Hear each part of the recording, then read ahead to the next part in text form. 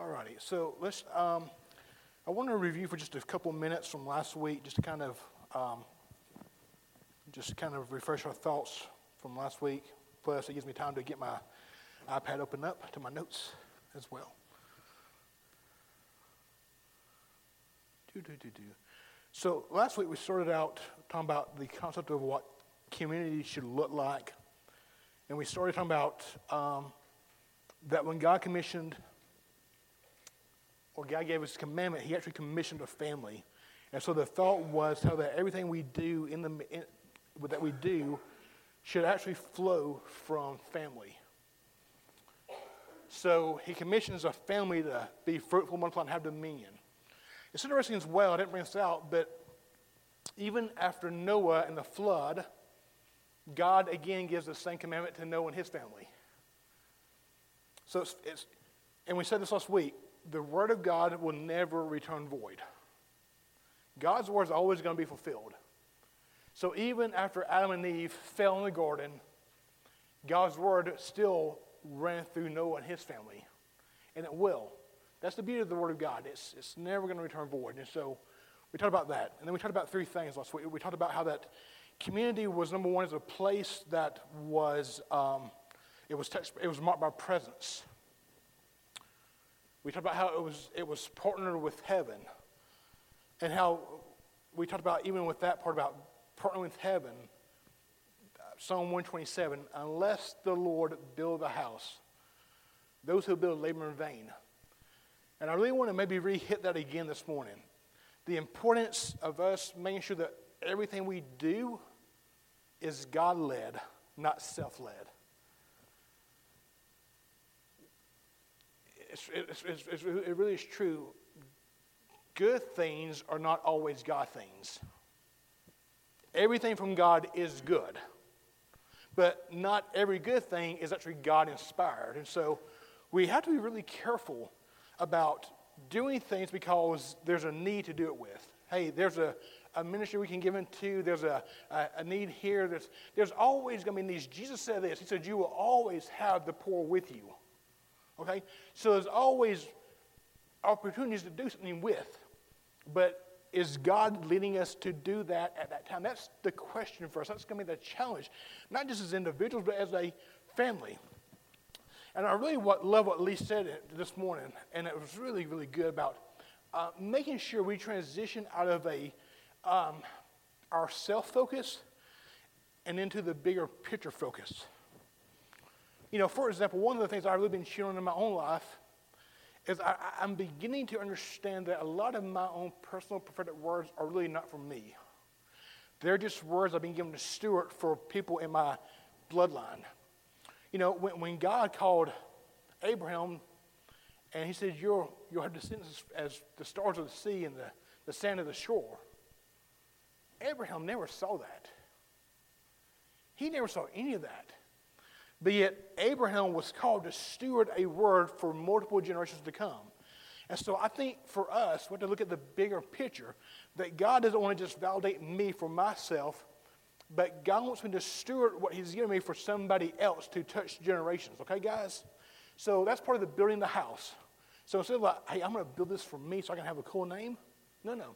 God, how do we build this that multiple generations are touched forever, that when we're gone in 80 years, nobody, well, let's see, maybe Abby and Ethan might be here.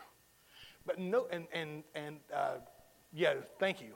Everybody else and Chase, unless we just hit 120, we ain't going to be here. So how does God get his dream to the next generation? By his sons and daughters who steward it well. And we talked about that as well.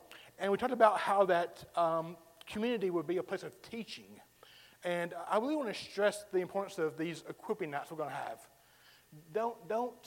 Don't negate these nights. It's one Friday a month, every other month. They're really good. They're going to really release things into you. Like I can just tell you, I know many of you can attest to this as well. Impartation really changed my life.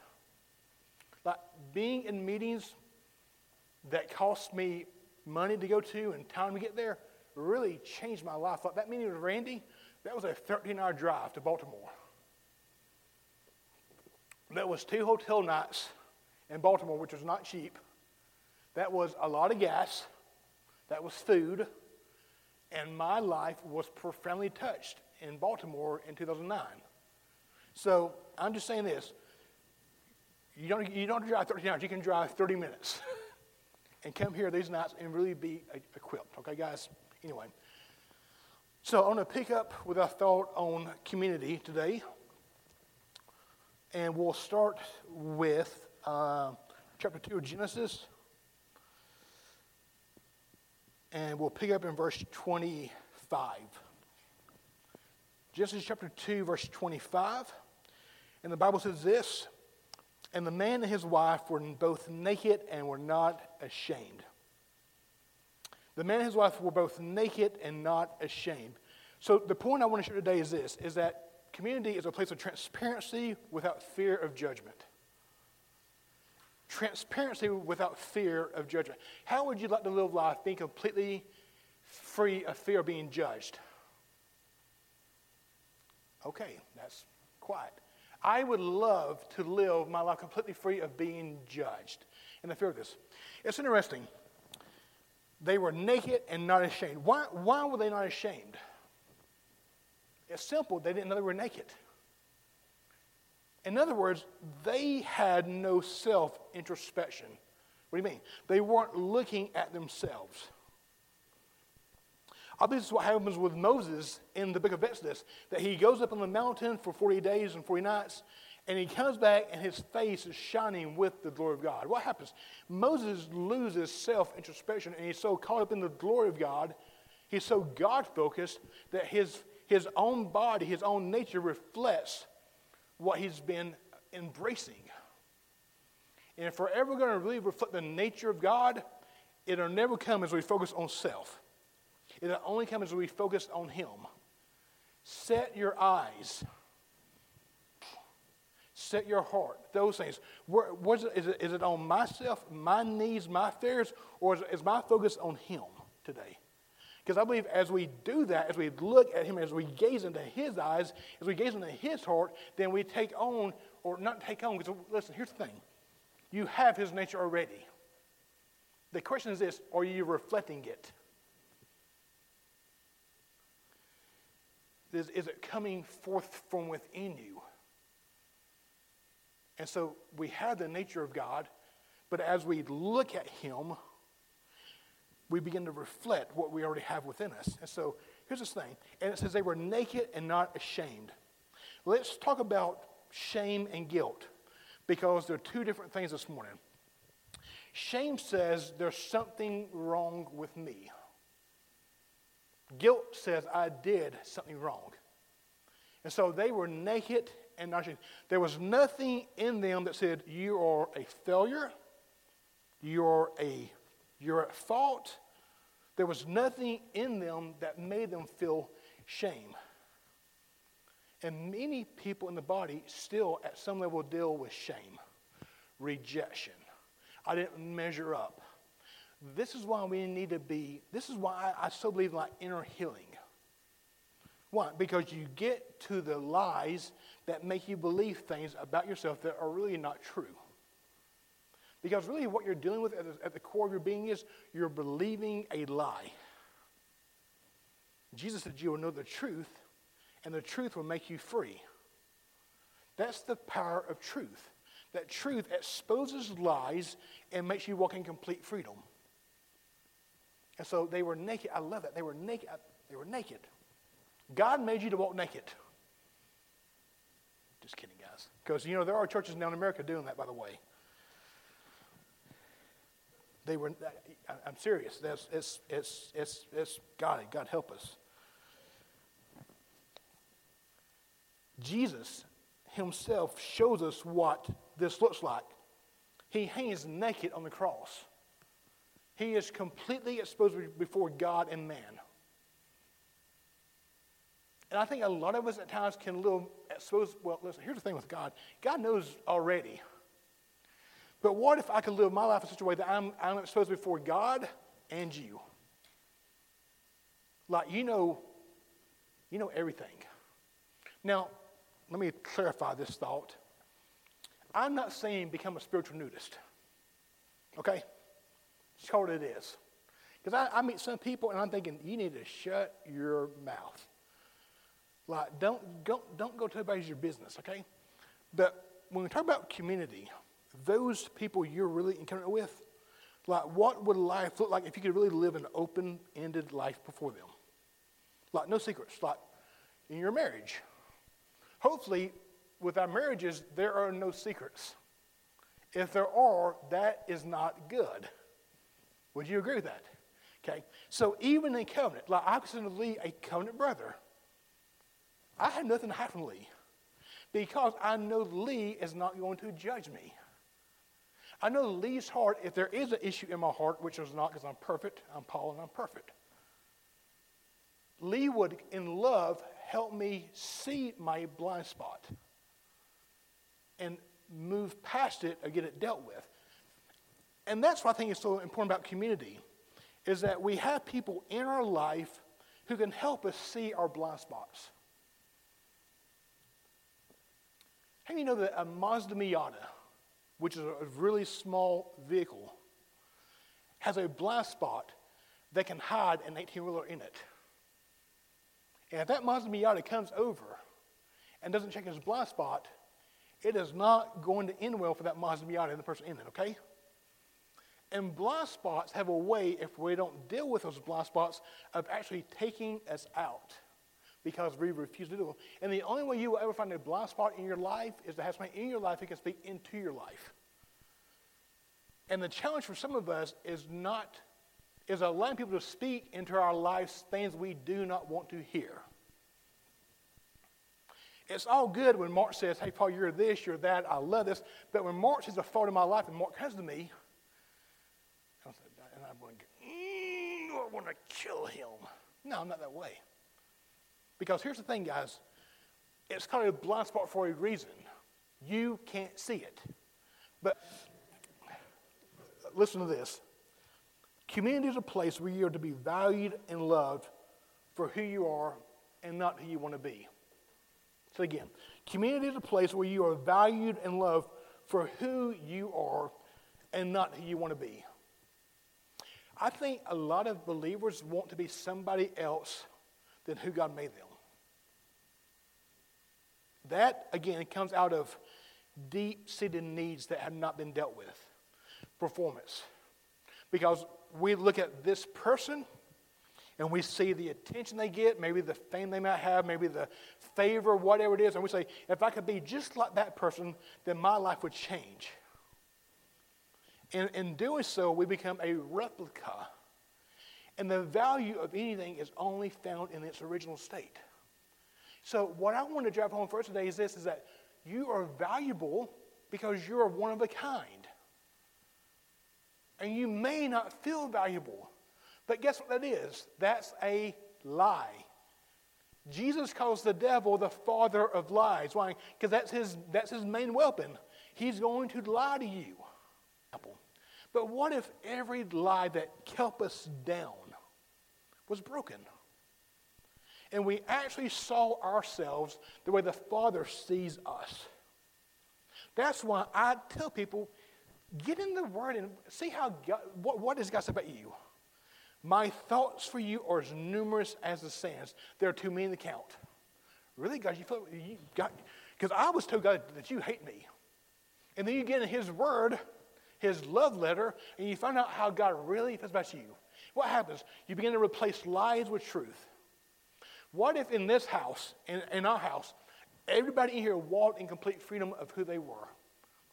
And we could actually celebrate who everybody was. That we could actually be ourselves, and we never had to perform for one another. You know, if I want Lee to like me, I need to maybe dress like this, or I need to be more into this. I need to be in, I got to be in the Harley Davidsons, and I got to be able to do pest control. And if I want to like Mark, I got to love, roller coasters, and I want to go deer hunting. And if it's Melinda, then I don't know what you do anyway, so. But what if we understood that people actually valued us for us and not what we did? And that even in that, you could have the most healthiest, relationships with people who are nothing like you. See, don't get mad when I say this. I don't understand the pictures of the families at the beaches in the same outfit. I'm like, dude, like, which one's which? I mean, I know maybe it's something special, but I'm just thinking, for me, it's like, I want to be myself. I want to be Paul. I don't want to wear khakis and a white bun down to the beach.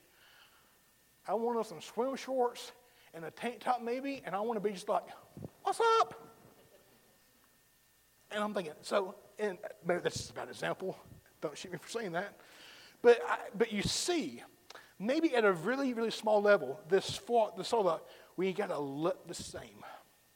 Man, the kingdom is all about individuality that makes a corporate family.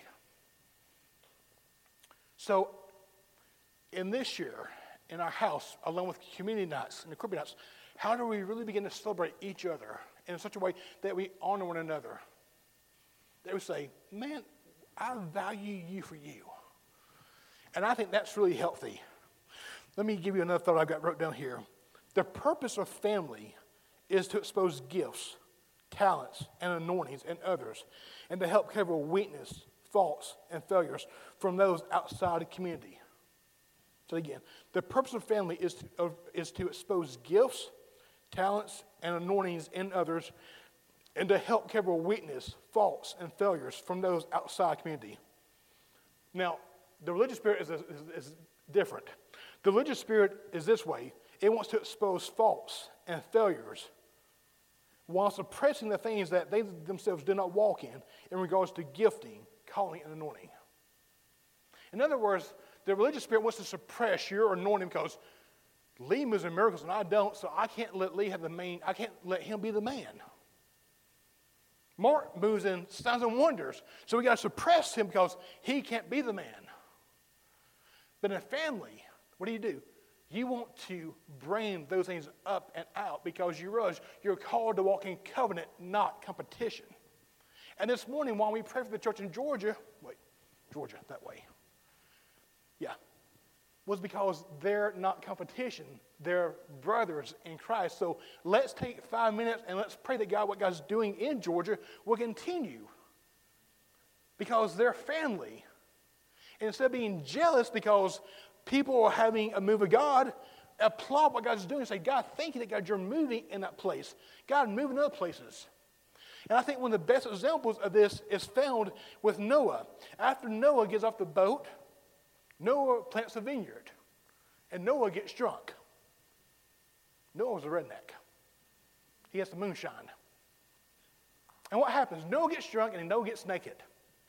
And his son exposes his nakedness to his brothers. But his brothers put a sheet, and they begin to walk backwards, and they won't even look at the father's nudity, his nakedness. And how many people in the body of Christ want to expose somebody else? Work ought to be a covering. Now listen, Paul, are you saying we don't deal with stuff? No, that's what I'm saying. When stuff happens in this house, we will deal with it in the house. And we will deal with it in private. But we want to keep it from those outside the community because it's none of their business. Because the whole purpose for confronting it is to restore people who have fallen. Instead of being the son who wants to expose and go run around and tell everybody what they saw, keep your mouth shut, pray for them that God would restore them. Listen, how important is restoration? It's vitally important. Paul writes, you who are spiritual will restore such a one that's fallen. So in community, we want to be transparent. We want to be open and honest. We want to make sure that we have a healthy relationship with one another. James exhorts us to confess our sins or to confess our faults. Now, it's interesting what you read. Some versions say confess our sins. Some versions say confess your faults or your offenses.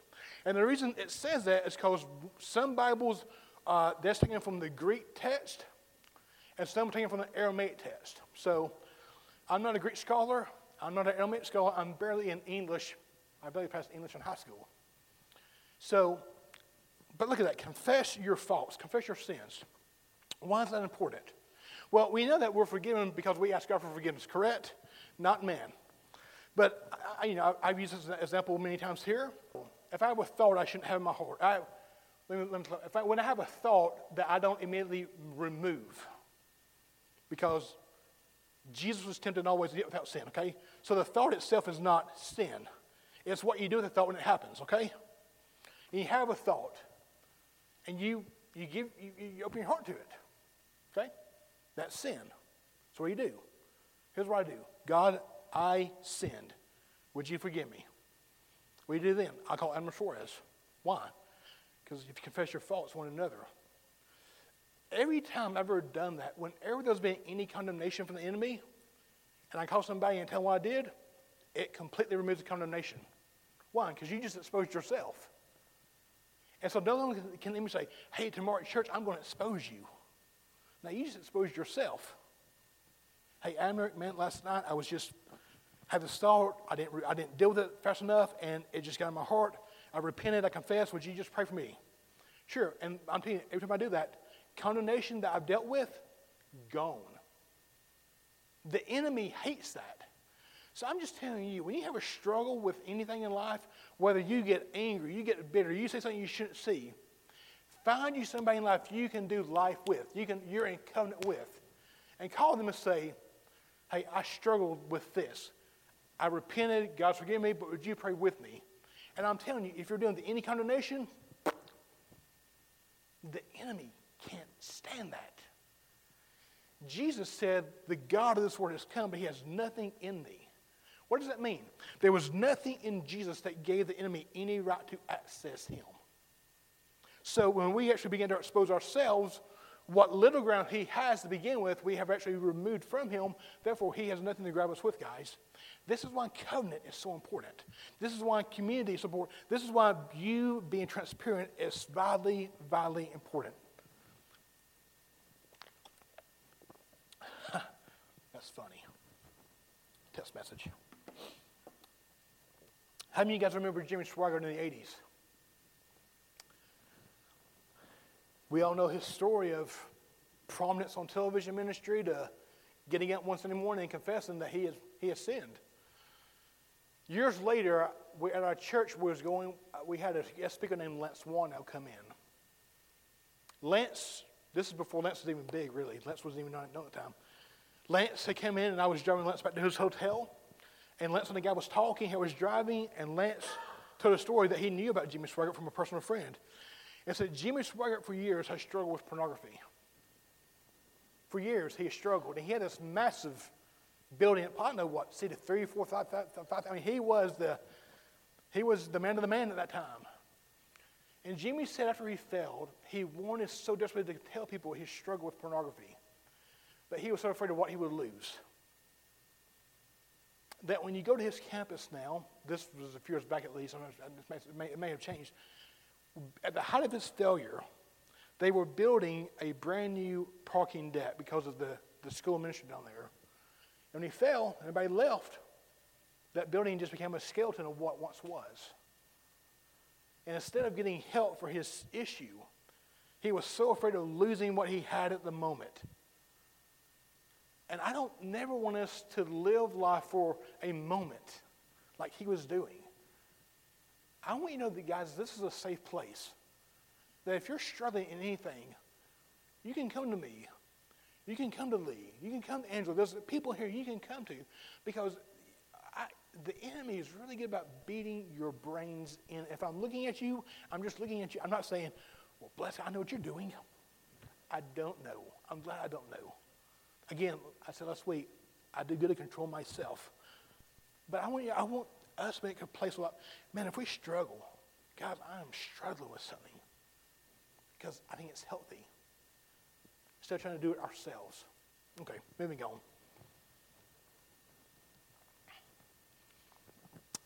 Characteristic number 5.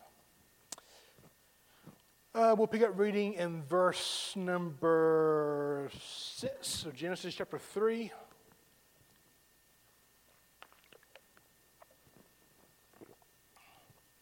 Genesis 3, verse 6. When the woman saw that the tree was good for food, and that it was delight to the eyes, and that the tree was desirable to make one wise, she took from its fruit and ate. She gave also to her husband with her, and he ate. Then the eyes of both of them were open, and they knew that they were naked, and they had sewed fig leaves together and made themselves coverings. They heard the sound of the Lord God walking in the garden in the cool of the day, and the man and the woman hid themselves from the presence of the Lord among the trees of the garden. Then the Lord God called to the man and said, "Where are you?" He said, "I heard your sound of your voice in the garden, and I was afraid because I was naked, so I hid myself." And he said, "Who told you that you were naked? Have you eaten from the tree which I commanded you not to eat?"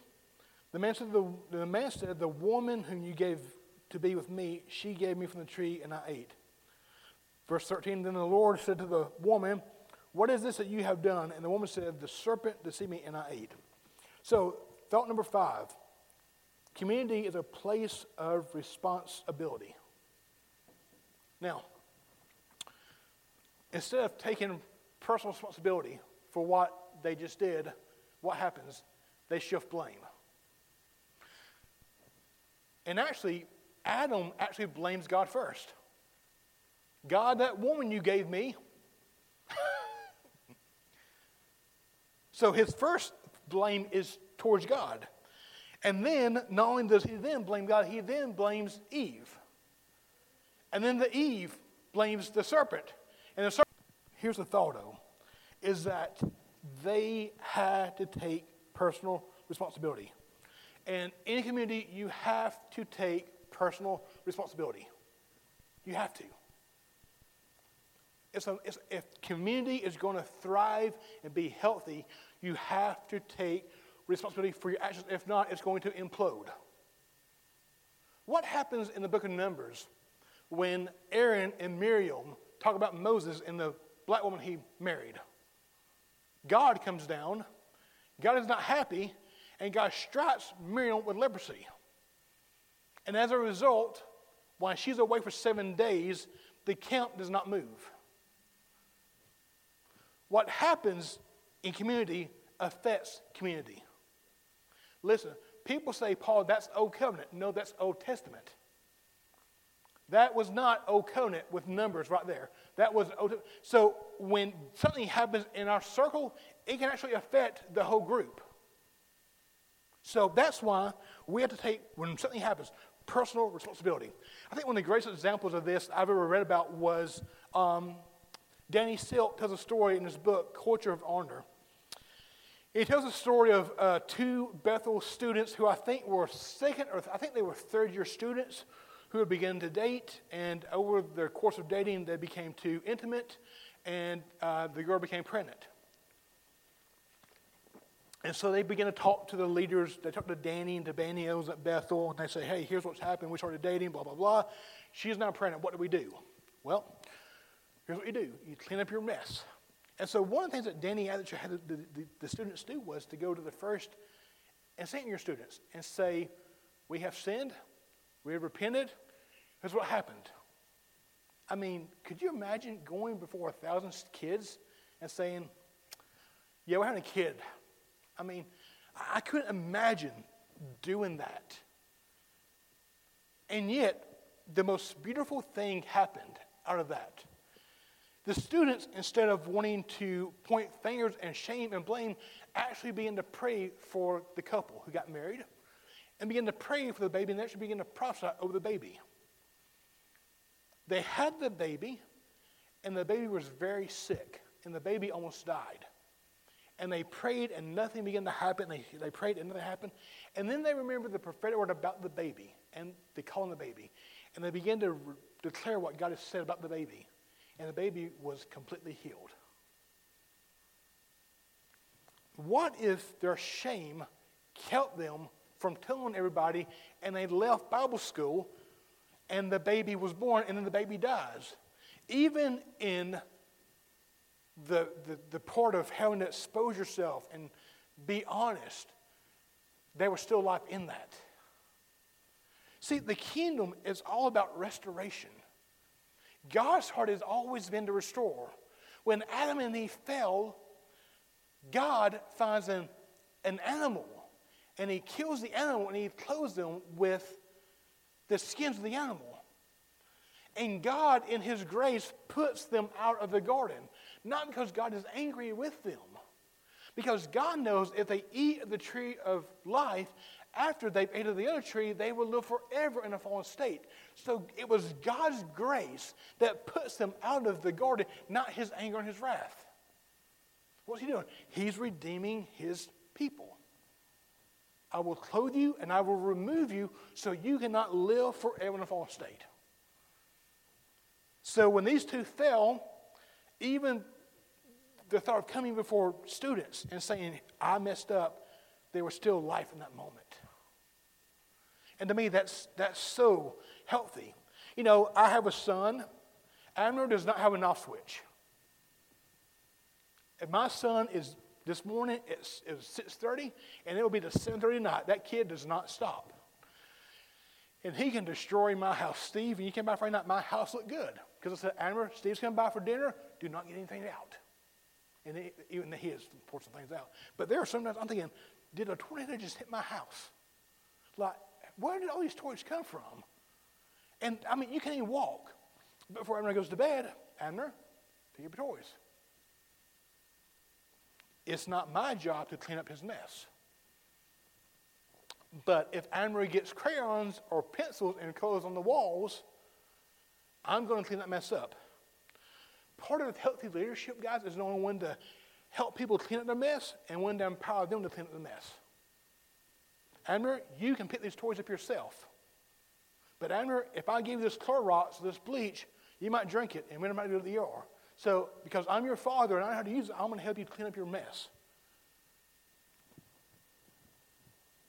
So we have to know that. But guys, it's going to get messy in here at times. And you know what? It's going to be okay. We'll get through it.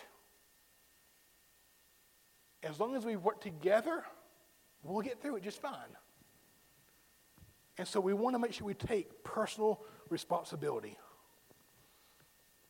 Personal responsibility. A few years back, I was at Bethel, and there was a breakout session by Chris Valentin, and I love Chris Valentin. I think he's great because I think I'm like Chris, like just straightforward, straight shooter. You can just say what you feel like you need to say. And I probably should have said that. But anyway, so Chris was talking one day about just prophetic stuff and talking about a guy on their staff who had fallen, and they had restored a guy, and he was doing really well. And Chris made a statement I thought was really, really profound. He goes, if you can't be confronted here at Bethel, you will not be empowered. I thought, that's good.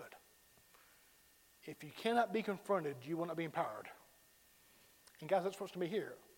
If we see things that we think are not right, we're going to confront. In private, yes, in private, not in public, in love, never accusing. But I'll just tell you straight up, if we do that and you want to butt the system, you will not be empowered. This is a family ministry. I may be the visionary for the house, but it's family run. And family does things together. But let's just put it out there. If there's time, I heard a guy say one time, I thought it was really good, we inspect what we expect. Okay, anyway, moving on. And I don't say that to be heavy-handed. I just know in my own life, it's so valuable to have people in your life who can call you out. And never to tear you down.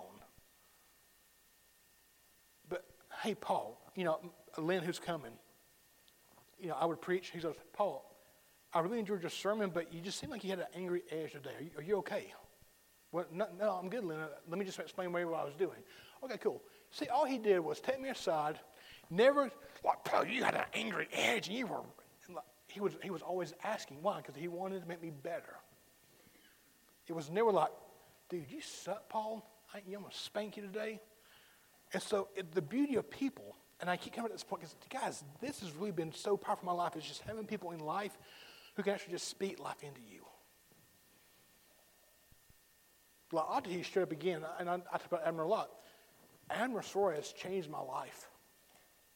God has used him in such a profound way to affect my life. I'm careful saying if I had never met Abner, my life would be different. I don't know. So I'm careful when you say that because, people say, I'm like, you don't know, okay? But I would hate to think what my life may not look like if I had not met him 2 years ago. And other ones, there's just so much here. I'm just trying not to just give it at one time because there's just a lot I want to say. Anyway, we'll do one more and we'll call it a day. Number 6, chapter 4, verse 1. Now the man had relations with his wife Eve, and she conceived and gave birth to Cain. And she said, I have gotten a man-child with the help of the Lord. Number 6, community is a place of covenant. Go ahead and flip over with me to 1 Samuel 18. 1 Samuel 18, starting in verse 1. Now it came about when he had finished speaking to Saul that the soul of Jonathan was knit to the soul of David, and Jonathan loved him as himself. Saul took to him that day and did not let him return to his father's house. Then Jonathan made a covenant with David because he loved him as himself. I will give you a few thoughts. The first thought is this. It is impossible to walk in covenant if you don't first love yourself. It is impossible to walk in covenant if you don't first love yourself. Why do you say that, Paul? Because of this right here, Matthew 20:22. And he said, you shall love the Lord your God with all your heart, and with all your soul, and with all your mind. This is the great and foremost commandment. The second is like it, you shall love your neighbor as yourself. On these 2 commandments depend the whole law and the prophets. So here's what he says. You shall love your neighbor as yourself. So in other words, if Crawford's having a really bad day, Crawford's probably not going to love me the way he should love me because he's having a bad day. But if Crawford's having a really good day, then he's going to love me that way because as you love your neighbor as you love yourself. In reality, Jesus actually changes that. He said, a new commandment I give you, that you love one another even as I have loved you. So no longer do I love you based on how well I love myself. I now love you based on how he loved me. Uh-oh. He didn't have bad days. He didn't. You love them as I have loved you. So if I'm going to really walk in covenant with somebody, I have to be healed. I have to be whole. I have to be completely walking in freedom or moving in that direction of my life. Because if I don't love me, how can I love you? If I don't take care of me, I'm not going to take care of you. Paul even uses that about the husband and wife. No man has ever loved his wife and hated his flesh. That's what he says. So, we need to be healed. Again, I would just throw this out to you guys, if you've never done it. If you've never done inner healing, I would suggest it in a heartbeat. I've done it. I haven't done it in a while. I repent. I need to go do it again. Why do you do inner healing, Paul? Because you find things in your heart that you're maybe not aware of. Like, here's the deal. We're all busy. Family, marriages, we have jobs, we do church, we do ministry stuff. We're really busy. So when's the last time you're actually able to sit down and take inventory of what's going on in your life? And say, I did that today. What was the motivator behind that? Because I promise you, you don't do anything just to do it. There's something that's always pushing you to do something. Like I said a few weeks back, like people who get angry, anger is never the issue. Anger is just the fruit of a deeper issue. Like you never wake up angry. Something happens that makes you angry. So in inner healing, they call it a secondary emotion. And so don't try to, so it's stupid to try to cast out anger because anger is not the issue. Anger is just the fruit of a much deeper issue. So when I meet people who's got anger issues, I'm thinking, you need inner healing. Because there is something deep in your soul that you refuse to deal with. So here's what I would suggest to you. Get online. Type in Sozo Birmingham and go find your place in Birmingham who does inner healing. I know some people who do it. It's really good. It's life-changing. Why? It's not exposing you. You actually kind of, in a way, set the bar with how deep you want to go in it. But in my own, every time I've ever done inner healing, I've always went saying, I'm good. And as we just begin to dialogue, they'll ask a question that I was not even thinking about. And that question will always reveal something in my heart I didn't even know was there. I'm thinking, oh, God, I thought I dealt with that. And you realize you didn't deal with that. So what do? Pray about it. They walk you through it. Break the vow with it. And like, man, I'm good. I mean, listen, if we take our cars to get oil changes and checkups, shouldn't we be that way with our own spiritual walk? To me, that's all inner healing is. It's a tune-up. It's a checkup. It's not like we're going to... To me, honestly, if you're really walking with the Lord, it's not like inner healing is ever like a major overhaul. It's just like, okay, we need to maybe adjust this here, maybe deal with this here. But if you're not a person who's walking with the Lord like you should be, then there's going to be some deep issues. And if you've never been through inner healing and you haven't dealt with your issues, then there will be some stuff to deal with. Anyway, moving on. But notice this. It says that Jonathan loved him as himself, and it says that the soul of Jonathan was knit to the soul of David. That is what we call a healthy soul tie. That they were knit together. And here's what happens. Then Jonathan made a covenant with David because he loved him as himself. Verse 4, then Jonathan stripped himself of the robe that was on him and gave it to David with his armor, including his sword and his bow and his belt. So it's interesting here because your ability to receive from others comes best when you walk in covenant with them. Your ability to receive from others comes best when you walk in covenant. David and Jonathan make a covenant right here. In verse 4, David is given to him from Jonathan. Now, if you back up to chapter 17, in verse number 38, the Bible says this. Then Saul clothed David with his garment and put a bronze helmet on his head, and he clothed him with his armor. David put on his sword over his armor and tried to walk, for he had not tried them. So David said to him, I cannot go with these, and I have not tested them. And David took them off. It's interesting that Jonathan's stuff fits David, but Saul's stuff doesn't fit David. Now, I know the Bible says that Saul was heads above, but to me it's the analogy of covenant. David can walk in Jonathan's step because of covenant. David does not have a covenant with Saul and therefore cannot run his stuff. And my own journey has been this. Those who I'm in covenant with, I receive the best from. I'm not saying you will not receive from people outside of covenant with them.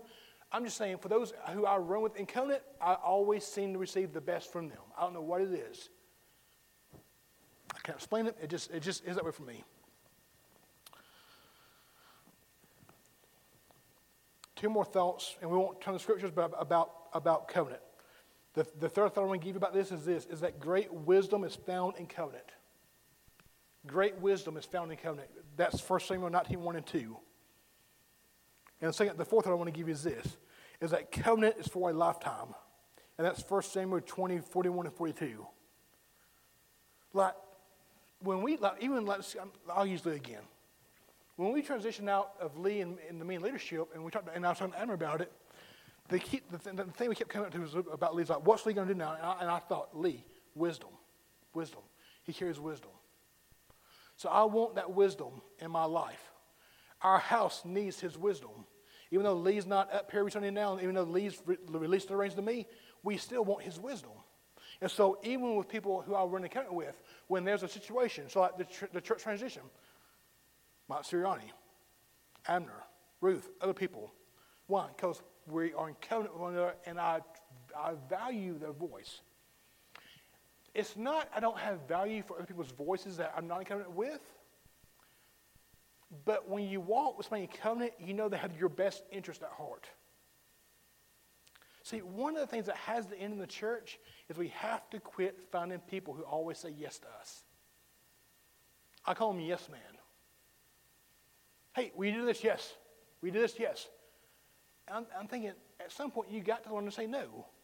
And so in my life, I don't want people in my life who speak authority, who speak in my life, who are always yes man. I want somebody like Abner. He'll say, Paul, you don't need to do that. Even though I want you to say yes, you say no. At the end of the day, it's my decision. But because I value your voice, I'm going to take heed of what you're saying. I think for us, especially people in leadership, we try to find the yes man. Hey, we should do this. Let's do that. No, how about people actually say, no, we shouldn't do that today. Just a thought I want to throw out there.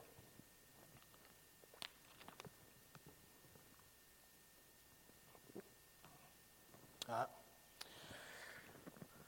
I'll tell you what. We'll do one more and we'll stop. Same verse again. Adam and Eve. And the last one I want to give you is this. Is community should be a place of reproduction. A place of reproduction.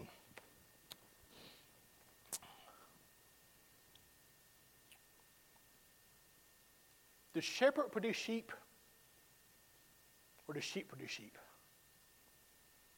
Now listen, we're all sheep, correct? I'm the shepherd. I'm still a sheep, but I'm the shepherd. So part of the challenge for most believers is saying the pastor needs to go to the church. No, the sheep go to sheep beget sheep.